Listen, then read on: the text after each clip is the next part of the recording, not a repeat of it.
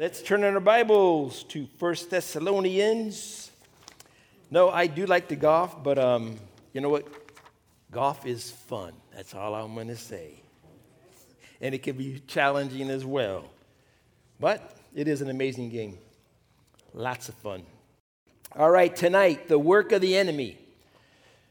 Chapter 2, verse 17 through 20. Let's read it. And we'll dive into the study because I know you all are hungry. Amen? That smells good, doesn't it? We ought to do this like every week. What do you think? It just smells good. We're going to roll out of here. Yeah, really. Brothers given, for sure. But let's read 17. But we, brethren, having been taken away from you for a short time in presence, not in heart, endeavored more eagerly to see your face with great desire. Therefore we wanted to come to you, even I, Paul, time and again, but Satan hindered us. For what is our hope or joy or crown of rejoicing? Is it not even you in the presence of the Lord Jesus Christ at his coming? For you are our glory and joy. So Paul here again, focusing on, again, the reason and how things went down and the explanation why he couldn't return, what personally was happening, what was in their hearts toward them, and he expresses his heart and his love toward the Thessalonians here. I love this. This verse 19 and 20 is just like, man, what is our hope or joy or crown? It's you guys built up in Jesus, getting saved, and going to be there with us in heaven. And really, when you think about it, that's what it's all about. That's why pastors and preachers and you guys, shepherds, do what we do. Because there's going to come a day when you're going to get in heaven and someone is going to be there specifically because of you and your interaction, your impact in their life. So that's what Paul is talking about here. They were their glory, their joy, their crown of rejoicing, their reward. And so Paul, again, sharing his heart for these guys. Man, his heart of a shepherd, his heart to love these guys, his heart to endure the hardships and the trials and all the buffetings of the enemy for their sake. But what I wanted to do is I wanted to pull out verse number 18 and key on this verse and talk about this subject called spiritual warfare. He says, therefore we wanted to come to you, even I, Paul, time and again, but Satan hindered us. Isn't that the truth? The phrase, hindered us, the word simply means to impede one's course by cutting off his way. Paul wanted to come time and again, tried many times, couldn't make it happen. The details of that, the exact reason why, whatever, other than the fact that it was the work of the enemy, has never been disclosed. It's just the fact that, man, Paul attributes all that and everything that was going on really in chapter 2 and 3, all the stuff, all the lies, all the questioning about Paul and, you know, they're in it just for the money, for the glory. They don't really care about us. All that really was the work of the enemy, hindering the gospel. And, of course, the work of the enemy began where? In heaven, actually. Satan, we know, Lucifer, the anointed cherub, gets what? Puffed up with pride. You guys wonder why we struggle so much with pride? We inherited it. Started there, entered into the garden with Adam and Eve, and continues to this day, to this night, hindering guys even from coming tonight. The work of the enemy. Always has been and always will be to come against the work God has started and has doing and will do in any way possible that the enemy can do. And of course, with the Thessalonians, the Jews, they'd stirred up the believers there to turn them away, to believe the lies, and just to fall for the tactics, really, of the enemy. To doubt the sincerity of Paul, his ministry, Silvanus and Timothy. Ultimately, though, to impede and thwart the work of the gospel. Nothing new under the sun. We've seen this. We know this. We experience it. Of course, John 10:10, we know that scripture, right? The thief has come what? But to steal, kill, and destroy. Kill, steal, and destroy. Kind of like Satan's three-pronged approach. And I kind of thought about the Biden the pitchfork that the devil is depicted with. Kind of interesting. Steal, kill, destroy. Kind of help you remember that. The pitchfork. He won't stop at anything. Shameless in his attack. Doesn't ever give up. Doesn't ever play fair. Doesn't ever stop trying to take you down. Even after you have hit, he hits again, and he hits again, and he hits again. Ultimately trying to destroy us. He works outside of truth and light. His ways are clearly outlined in Scripture. Their influences are really, his influences are directed towards our fleshly nature and tendencies. He plays upon those weaknesses. And brothers, I've said this before, he knows your weaknesses. He knows what you're going to fall for. He knows what tempts you, what tickles your ear, what tickles your fancy, so to speak. So tonight, we're going to point out some of the stuff. This is not an exhaustive study, of course. We could be here for weeks. But there's some books out there. One of them is by Warren Wiersbe. Anybody read that out there? Yeah. Good book. Pretty exhaustive. It has a lot of information in there. But still, we need to have at least some knowledge. And for some of you guys, this is going to be a refresher. Because what has taken place in the world today? It's the work of the devil. What's taking place today in the lives of brothers and sisters that are falling? The work of the devil. Today, just today, I heard a story. And one of those stories you hear that your jaw drops and you can't believe what you're hearing in regards to a brother who fell. This guy, if I lined him up here, you would never pick him out as the one who fell. And yet this guy got caught up in drugs. And then the drugs led to pornography or back and forth. And then that all led to actually hanging out with prostitutes. To where everything he had, everything he was, everything he is gone. Wiped away. The spiritual warfare, guys, is real. This is not a game. Satan is attacking, and his plan is to steal, kill, and destroy. So the work of the enemy. Number one, the enemy hinders, as we've already spoken of. Satan hindered, a military term, really referring to digging a trench or breaking up a road or blowing up a bridge, when you look at this from a military standpoint, to keep the troops from being able to advance, to go to where they're supposed to go, to what the plan is. And so the enemy, in his hindering, he impedes. He brings resistance to the work, resistance to our lives. Anybody experience that resistance? Experiencing it today in preparing to study. You know, certain things you don't want to teach on. The spiritual warfare is one of those ones, but actually it's been pretty mild for me. Although today I'm in my office praying, and our beloved Pastor Pat, he's got his own office. I'm in my office, I'm praying. I'm like seeking the Lord. Well, he decides to come to we have a little kitchenette area close to my office and everything, and he's on the phone. And he's not talking like, hey, how you doing? He's yelling. And I'm serious. I'm like, I'm going to walk in there and tell him, Pat, you got your own office. And it's like, nope, that's just the devil. He was resisting. He's impeding. But also he thwarts. He works against the plans of God. And he sidetracks. And this is what I see happening so much in our church today. By distraction and division, he sidetracks the work of God.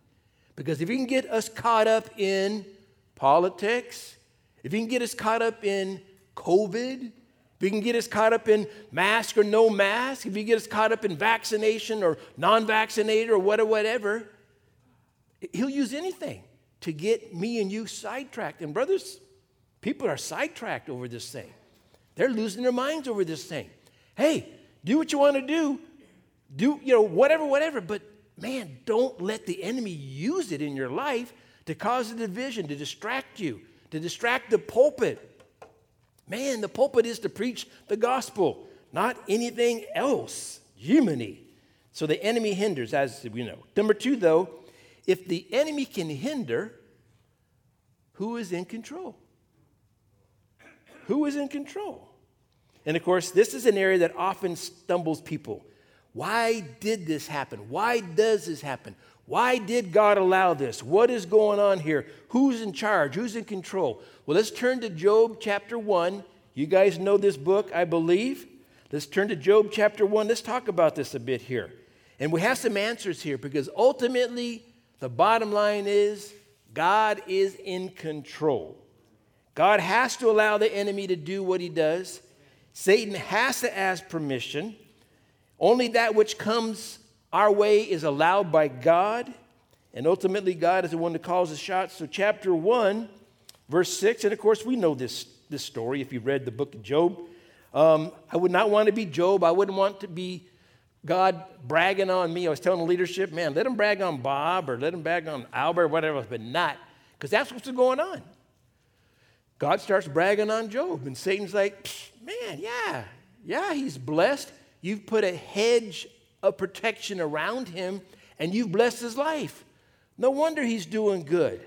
Take all that away. So what does God say? Hey, now there was a day when the sons of, verse 6, God came to present themselves before the Lord, and Satan also came among them. And the Lord said to Satan, hey, from where do you come? So Satan answered the Lord and said, from going to and fro on the earth, from walking back and forth on it. The Lord said to Satan, have you considered my servant Job, that there is none like him on the earth, a blameless and upright man, one who fears God and shuns evil? So Satan answered the Lord and said, does Job fear God for nothing? You have made a hedge around him. Important to remember that, guys. God has hedged us. He has put a protection around us. And truly, there is so much that comes our way that we will never even know about. Because God's saying, nope, I'm not allowing that. Nope, that's not going to happen. Nope. Because ultimately, in the three-pronged plan of the devil, steal, kill, and destroy, that's a nuclear bomb coming at every one of us every day. Nope. You made a hedge around him, around his household, and around all that he has on every side. You have blessed the work of his hands, and his possessions have increased in the land. But now, stretch out your hand and touch all that he has, and he will surely curse you to your face. Of course, the devil's, provoking God in a sense. It wasn't God who did anything. Here it is. And the Lord said to Satan, behold, all that he has is in your power. Only do not lay a hand on his person. And so Satan went out from the presence of the Lord, as we know. So, and of course, what happens? Bam. Job loses it all. Only thing he doesn't lose is his wife, who is just... I didn't say that. It wasn't recorded on tape. So we move to chapter 2, verse 3. So, Job has taken everything. And then God is still. And yet we know there at the end of chapter 1, hey, blessed be the name of the Lord. Naked I came in, naked I go out. He's praising God. Man. So here we go again. The story continues. Then the Lord said to Satan, have you considered my servant Job, that there is none like him on earth, a blameless upright? He's bragging on him again. Man. One who fears God and shuns evil, and still he holds fast to his integrity, although you incited me against him to destroy him without cause. So Satan answered the Lord and said, skin for skin. Yes, all that a man has he will give for his life, but stretch out your hand now and touch his bone and his flesh, and he will surely curse you to your face. The Lord said to Satan, behold, he is in your hand, but spare his life. Going back to our passage, going back to Thessalonians, the hindering work of the enemy, remember, Satan had to ask permission. So understand that. Yes, the enemy can hinder, but it is God who is in control of the hindering. So, and this, of course, it speaks of his sovereignty. He is in control. Now, number 3, though, why does God allow the work of the enemy? Ever asked yourself that question? Of course you have. Why me? Why now? Why? We have found ourselves in that place many times. But turn with me to 2 Corinthians chapter 12, and we'll have some answers here. A perfect example of where Paul goes through this situation in his life, and we see why. Reason. Let's go to 2 Corinthians chapter 12. Now, of course, this is a great chapter. Love this chapter. Hopefully you know this chapter as well. This is the chapter where Paul trying to share with the Corinthians that he really is who he said he is, and yet he's not boasting. But if he did boast, this is what he could boast about. But he talks about the fact that he's lifted up into paradise. So he sees paradise, but he also hears words that are inexpressible, that would be unlawful, would be wrong for him to try and describe what he heard, what he saw. So he has this incredible life experience that God gives him, I believe, in order to give Paul the ability and the strength to make it through the attacks that were coming his way surely in his ministry life. And what did Paul go through? My goodness. So God gives him a glimpse of heaven. And so in this glimpse, though, in doing that, God also had to kind of throttle Paul back a little bit. Because seeing what he saw and experiencing what he experienced, I mean, the average pastor today, Christian, whatever, they'd be on the news, they'd be on all the talk shows, they'd be writing books, they'd be making movies out of them, they'd have cars and planes and boats, and they'd become prideful. But God has a plan. So Paul says, going through all this, verse 7, and lest I should be exalted above measure, by the abundance of the revelation, a thorn in the flesh was given to me. So we see here, number one, God allows the work of the enemy to keep Paul humble. Lest I be exalted above measure. By the abundance of the revelation, a thorn in the flesh was given to me, a messenger of Satan to buffet me, lest I be exalted above measure. Recording that twice, the temptation to become prideful there. So, God allows the enemy to give him this thorn. It's believed that this thorn possibly could have been a problem with Paul's eyesight, drippy, runny eyes, hardly able to see. So he pleads 3 times, of course, as we know in the story. Concerning this saying, I pleaded with the Lord 3 times that it might depart from me. And this verse, number 9, we love to quote it, but we don't love to live it. Amen? He said to me, my grace is sufficient for you, for my strength is made perfect in weakness. So, Paul was humble, but also this experience let Paul see God's grace. God's grace in action in the midst of his weakness. But Paul also was able to see God's power in the midst of this thing. He says here again, therefore most gladly I will rather boast in my infirmities, that the power of Christ may rest upon me. Therefore I take pleasure in infirmities and reproaches and needs and persecutions and distresses for Christ's sake, for when I am weak, then I am strong. Paul actually kind of goes a little crazy if you ask me. It's almost like the experience of being humble, the experience of seeing God's grace work, the experience of seeing God's power was so overwhelming in Paul's life, he's like, bring it on. Man, don't give me just one thorn. Give me a crown. Give me all that the devil has because of that experience of what happened in this process. And of course, as we have gone through things in our own lives, if we have experienced trials and heartache and pain and suffering, only to see God deliver us. And you turn, you look back, and your faith today is so radically different than it was before that situation. And yet, honestly, in our hearts, we're like, okay, that's enough. That's enough, God, okay. But no, God does such an amazing work. So this work, of course, of the enemy was to keep Paul humble, to let Paul see God's grace and his power, but also it was to keep Paul relatable. Relatable. See, if Paul had lived this blessed Orange County perfect Christian life, you know how to throw that Orange County in there, huh? Orange County. Where everything is blue skies and beaches and everybody's driving Audis and this is wonderful life, right? If that's the case in your own life, then what happens is that you can't relate to the person that's working next to you or a family member or a neighbor who was going through life like crazy. So what does God do? What does he allow happen in our lives?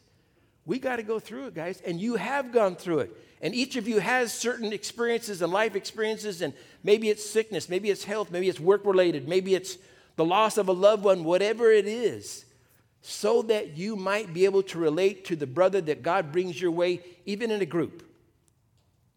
Even in a group. And I'll use, remember our dear brother, Kurt, who took off to Oregon, who bailed out on us and living up in paradise. Well, remember, what brought him to Christ in the first place was the loss of his son. God used that, allowed that work of the enemy to bring him to Christ. He lost his son. And yet God used that experience. He will testify, he will tell you the story of when a person came into his group, the situation, the circumstance. Maybe not exactly the same with the person who lost a loved one. Being able to be used by God. Paul had to experience difficulty so that other men would see that he went through it as well, that he wasn't living this perfect Christian life. And so understand what comes your way, what happens in your life, God wants to use.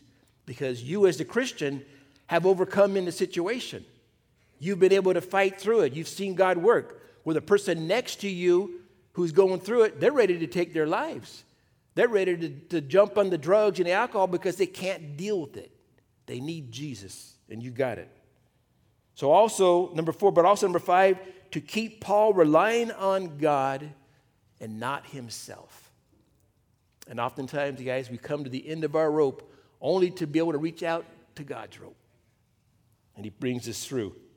And maybe when you think about it, maybe that's the reason why God didn't allow Paul to return. Maybe God wanted the Thessalonians to rely upon God and not the great Apostle Paul, who really, you think about it, they might have been in a place of like worshiping Paul, or like, Paul represents God and he's the guy we focus on. No. Remember, God's over here like, no, eyes on me. He's just an instrument. So, God uses the spiritual warfare, the attacks, to build our faith and trust, you guys. But he also uses it to correct us. That's not the part we like. But again, God uses the enemy. Remember with the Assyrians. And what God did with the Assyrians from Babylon, Nebuchadnezzar, how he corrected the children of Israel through that whole experience. So, the enemy hinders. If he can hinder who's in control, we know who is. Why does he allow the work of the enemy? Man, God works in our hearts and our lives. But number 4, why does the enemy do it? Why does he punk us out so much? Well, bottom line, simply because he hates us. And he hates God. Period. God kicked him out of heaven because of his pride, sent him to earth. And ever since, he's tried to get back at God because of that. And understanding that we are God's prized creation. There's nothing greater in creation than me and you in God's eyes. Heavens, stars, suns, even angels. No, we're it. We're the best thing that God created. And so Satan knowing this, so who is he going to try and get to God through? Me and you. Me and you.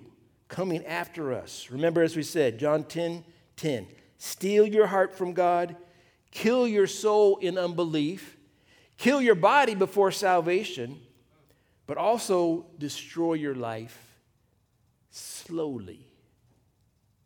And that, I think, is really the number one tactic that the enemy uses. I mean, think of the heroin addict out there. Think of the meth addict out there. And how it's a slow death. Alcoholic. How it's a slow death. How the person just pines away slowly but surely. But the devil's into collateral damage, you guys. Because it's just not that person that goes through it. Those of you that have been involved in that, have that experience in your own lives, you know you die alongside the person in your family that's going through that as well. He takes everything he can. He'll use anything. He'll use the sin that you mess up in to destroy the whole rest of your family. He doesn't respect your persons. Loves the collateral damage. He's a shotgunner rather than a AR-15 kind of guy. I'll just shoot everybody. Shoot them all. See, Satan wants as many people as he can get to spend eternity in hell with him. He knows hell's already his destiny. He's read the book. He knows the end of the story. So what is he doing? And he wants to mock God in trying to get me and you to believe the lie that his plan is better for your life than God's. How many people do you know are on the devil's plan and not God's plan? And they don't even know it, huh? They don't even know it. Oh, no. This is way better life. This is the way to go. This is what's real. What you believe isn't true. This is all true and everything. And that's Satan's plan for him. Satan's got them all heading down that path. Straight to hell. His way is better than God's way. So many people fall for this lie. That's why the enemy does it. Then fifthly, though, what are the enemy's tactics? How does he do this? What does he do? 1 Peter 5:8, be sober, be vigilant, because your adversary, the devil, walks about like a roaring lion, seeking whom he may devour. What are the tactics that he uses to devour?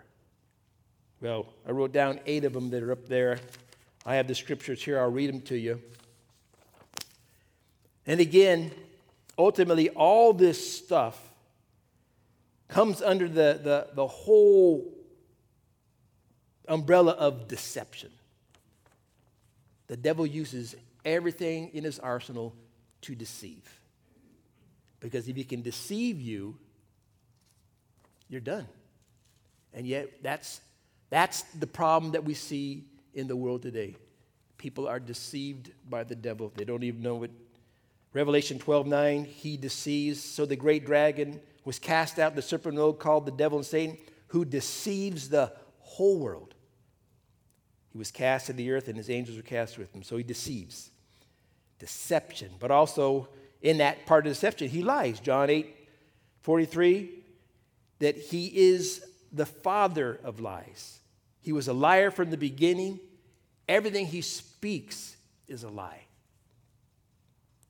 Even if it's mixed with truth, to try and twist the truth. 2 Corinthians 4:3-5, he blinds. He blinds. He brings spiritual blindness to people's eyes. And when you're praying for loved ones who aren't saved, you got to pray against that blindness. You can pray for salvation, but salvation will never come until that blindness is removed. They can't see what you and I see. They can't see the truth. They've been blinded. But even if our gospel is veiled, it is veiled to those who are perishing, whose minds the God of this age has blinded, who do not believe, lest the light of the gospel of the glory of Christ, who is the image of God, should shine on them. So he deceives, he lies, he blinds, he confuses. James 3:15-16, this wisdom does not descend from above, but is earthly, sensual, demonic. For where envy and self-seeking exist, confusion and every evil thing there are. All a work of the devil. Confusion. But also in 2 Corinthians 11:13-15, this is the amazing one. He counterfeits. He's a counterfeiter. He counterfeits. It's amazing, this passage, if you don't know it. For such are false apostles, deceitful workers, transforming themselves into apostles of Christ. And no wonder, for Satan himself transforms himself into an angel of light. And this is a scary one. You think about it. To fool you into believing the lie of the false doctrines, or even thinking of Mormonism, that comes to mind. Because that false teaching, false religion is a counterfeit. It looks good. It looks right. The people in it are such nice people. My goodness, they bring pies to your door. They just look like counterfeit, man. Counterfeit. Satan transforming himself to an angel of light. But also, number 6, he tempts. Of course, we know this. For this reason, when I could no longer endure it, here in our book in Thessalonians, I sent to know your faith, lest by some means the tempter had tempted you, and our labor was in vain. Tempting us with the flesh, through the false, tempting us. But also he oppresses. And that's that thing that comes upon when you're just in the midst of it and the enemy's attacking. It's like, man, you're heavy under it. Jesus was speaking about this. How God anointed Jesus of Nazareth with the Holy Spirit and with power, who went about doing good and healing all who were oppressed by the devil. For, of course, the God was with them, oppressing, hassling, tempting, taunting, to ultimately coming to the place where he can possess. Remember, I don't know, a few months back, it might have been when I talked to you the story about the young girl in the main sanctuary who was demon-possessed. But we know this in Luke 22, 3-5, about Judas, poor Judas. Then Satan entered Judas. And there's many instances in the Gospels about demon possession. Mary Magdalene, how many demons did she have? Yeah, there's a Bible man right there. How about the guy from the Gadarene, the guy that was in the tombs and whatever, just, man. I mean, there's all kinds of instances of this stuff going on. So that's the tactics the devil uses in our lives. Deception, lies, blinds us, confuses us, counterfeits, tempts, oppresses, possesses. And of course, that's a bad day when you get possessed. Amen? Not making light of it because it is real. So some application. Spiritual warfare, of course, is a reality. Some of you, that might be news. Obviously, for the rest of us here who've been involved in this longer than a week and a half, it's the real deal. Peter said, think it not strange at the fiery trial, which is a trial as though some strange thing has happened. It's real. It's a reality. We've got to understand it's a fact of Christian life. Remember what happened to Jesus after he was baptized? That's still a trippy story. That still blows my mind. Immediately taken by the Spirit, where into the wilderness to what happened? To be tempted by the devil. If it happened to Jesus, we're going to experience it as well. Again, remember, the enemy is going to do anything to get you back. You became a Christian. You left his kingdom for God's kingdom, and ever since. Because when you were on his side, I mean, you were kind of left alone. I mean, most of the stuff you got into was your own doing anyhow, but as long as you stayed true to him, and yet the minute you stepped out of darkness into light, man, all over with. He's on you. It's a reality. Number 2, recognize him. Don't get caught off guard. 1 Peter 5 says, be vigilant, on guard, be alert, be mindful of his schemes, understand those tactics, and recognize his ability to deceive, recognize his ability to lie, recognize his ability to blind. This is in going through things in your life, in experience. You got to, again, be able to step back and just go, this is just an attack. This is just the enemy. These lies aren't true. Your wife isn't having an affair with your next door neighbor. You know, you're not going to lose your job tomorrow. You know, your kid isn't dead over here. I mean, all these crazy lies that the enemy can throw out. No. Spiritual warfare, guys. Got to be able to recognize this is a spiritual attack. Recognize him, resist him. Number 3, resist.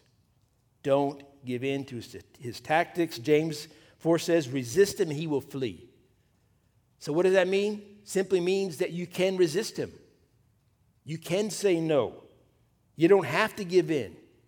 You don't have to take the bait. I love using this analogy with fishermen, because Satan is a pro fisher. And he knows exactly what kind of bait you and I will bite on. And he's constantly just putting it right in front of you, right in front of you, right in front of you, right in front of you. Just like throwing that anchovy right in front of that tuna. Bam. He knows the bait that you will bite on.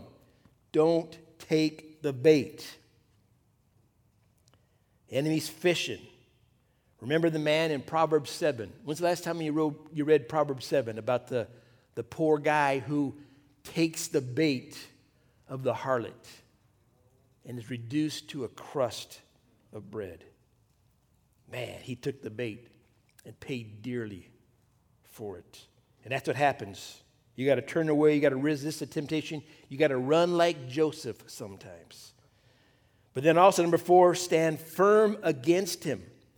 Don't be defensiveless. Don't be. Turn with me to Ephesians chapter 6, 10 through 18. You guys know this passage of Scripture because we've talked about it maybe 100 times. Stand firm against him, guys. Stand firm. Ephesians chapter 6. How many of you guys know this passage of Scripture? Anybody got it memorized? Right here, baby. Right here. I'm telling you that much. Why? Because I need it. I need it. I need to remind myself. I need to stand firm. Number 1, stand firm in his power. Verse 10, finally, my brethren, be strong in the Lord and in the power of his might. Anybody that thinks that they're strong enough to battle against the devil, I mean, you're just as foolish as anyone. Crazy. Well, we stand firm in his power. But also we stand firm in his protection. Verse 11 through 17, he says, put on the whole armor of God that you may be able to stand against the wiles of the devil. So there is a way that we can stand. We put on this armor.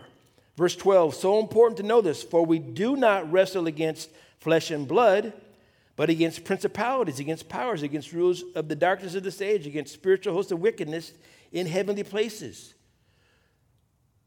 Your wife is not the enemy. Your kids are not the enemy. Your boss is not the enemy. The flesh is not the enemy.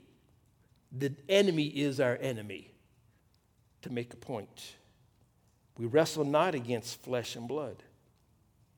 So we put on this protection here, guys, recognizing this. Verse 13, so he says, take up the whole armor of God that you may be able to withstand an evil day, and having done all, to stand. Stand, therefore. And sometimes, guys, in the midst of spiritual warfare, you just got to stand. You just got to have the armor on, and it's like the wind, the storm, the hurricane is blowing. You got to wait out the storm. You got to wait it out. But you stand firm. Therefore, having girded your waist with truth, having put on the breastplate of righteousness, having shod your feet with the preparation of the gospel of peace, and above all, taking the shield of faith with which you'll be able to quench how many of the fiery darts? Man, that's a promise. All the fiery darts of the wicked one. That shield of faith, what you believe. Take that shield, hold on, because the darts are coming. And take the helmet of salvation and the sword of the Spirit, which is the word of God. We stand firm in his protection, but we stand firm in the word, you guys. Without the word, we don't get the nourishment. We don't get the instruction. We don't get the encouragement. We don't get the commands that we need to fight this battle. Stand firm in the word, but also, verse 18, we stand firm in prayer. Praying always with all prayer and supplication in the Spirit, being watchful to this end with all perseverance. We stand firm in patience, you guys, enduring, holding on until the battle passes, until we get through this. So we stand firm against them. We're not defenseless. We have the things that we need. And fifthly, though, this is kind of from my own experience, don't jump in the ring with them. What's that mean? So you're in the middle of a situation, and you're feeling your flesh is beginning to get moved, if you know what I mean. I see that as the devil's like saying, you think you're tough? You think you're bad? You think you can handle me? Come on in. Come into the ring with me. Jump into the ring. Go ahead and engage in that argument with your boss or your neighbor. Go ahead. Jump into it. You know what? That's it. You've said enough. Let's go. It's on. The minute you step into the ring with the devil, you're going to lose every single time. You're never going to win. You step out in the flesh, you walk in the flesh, you're going to lose. And you're going to lose big time. And it's going to be an embarrassment to you because you're going to come out of it and you're going to go, oh my gosh, did I ever get ripped off with that one? Did I ever get caught off guard? I didn't even see that one coming. That's a good one. The devil works on us. You're going to lose every time. We got to fight the enemy on God's terms. You'd never jump into the ring. What do?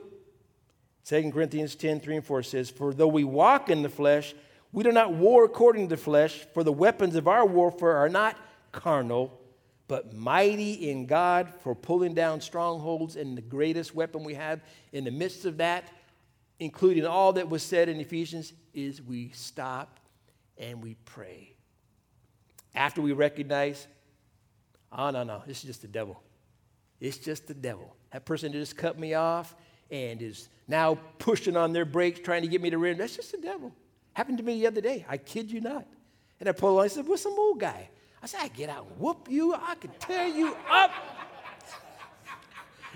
He was about 90 years old. So there'd be no problem. Just the devil. Just the devil. I'd go to jail. Of course, we know all that. And that's exactly it. Pastor goes to jail, whooping on a 90-year-old man. And the old man says, I don't know what was by it. Of course, he was doing it on purpose. He knows it. The devil knows it. Don't jump into the ring. Number 6, don't open the door to him. Man, this means doing something in the flesh. Anything. Maybe it's doing drugs. It's going back to drinking, watching pornography, reacting in anger, anything in the flesh, walking in the flesh. Because what you're doing is you're giving him a foothold. You crack the door just that much to the devil, and he's there. He can, and he comes in like a flood. Don't open the door. Don't open the door, you guys. The lastly, number 7, you got to leave the rest up to God. Because he is our shield. He is our fortress. He is our stronghold. He is our protector. He is our refuge. He is our savior. He is our hedge, as he was around Job. And the battle belongs to him. Isaiah 59:19. When the enemy comes in like a flood, the Spirit of the Lord will lift up a standard against him. Remember, the Lord loves you. And yes, things come our way. We don't understand. It doesn't make any sense to us. Why would God allow this attack of the enemy, this work of the enemy? And of course, we see this all in Scripture. Poor Apostle Paul, just read the book of Acts. Really? And yet it's there.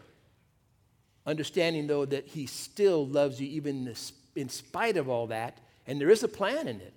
There is a crazy plan in it. Sometimes we don't see it. We never see it. But also Psalm 125, read this just the other day, such a good one.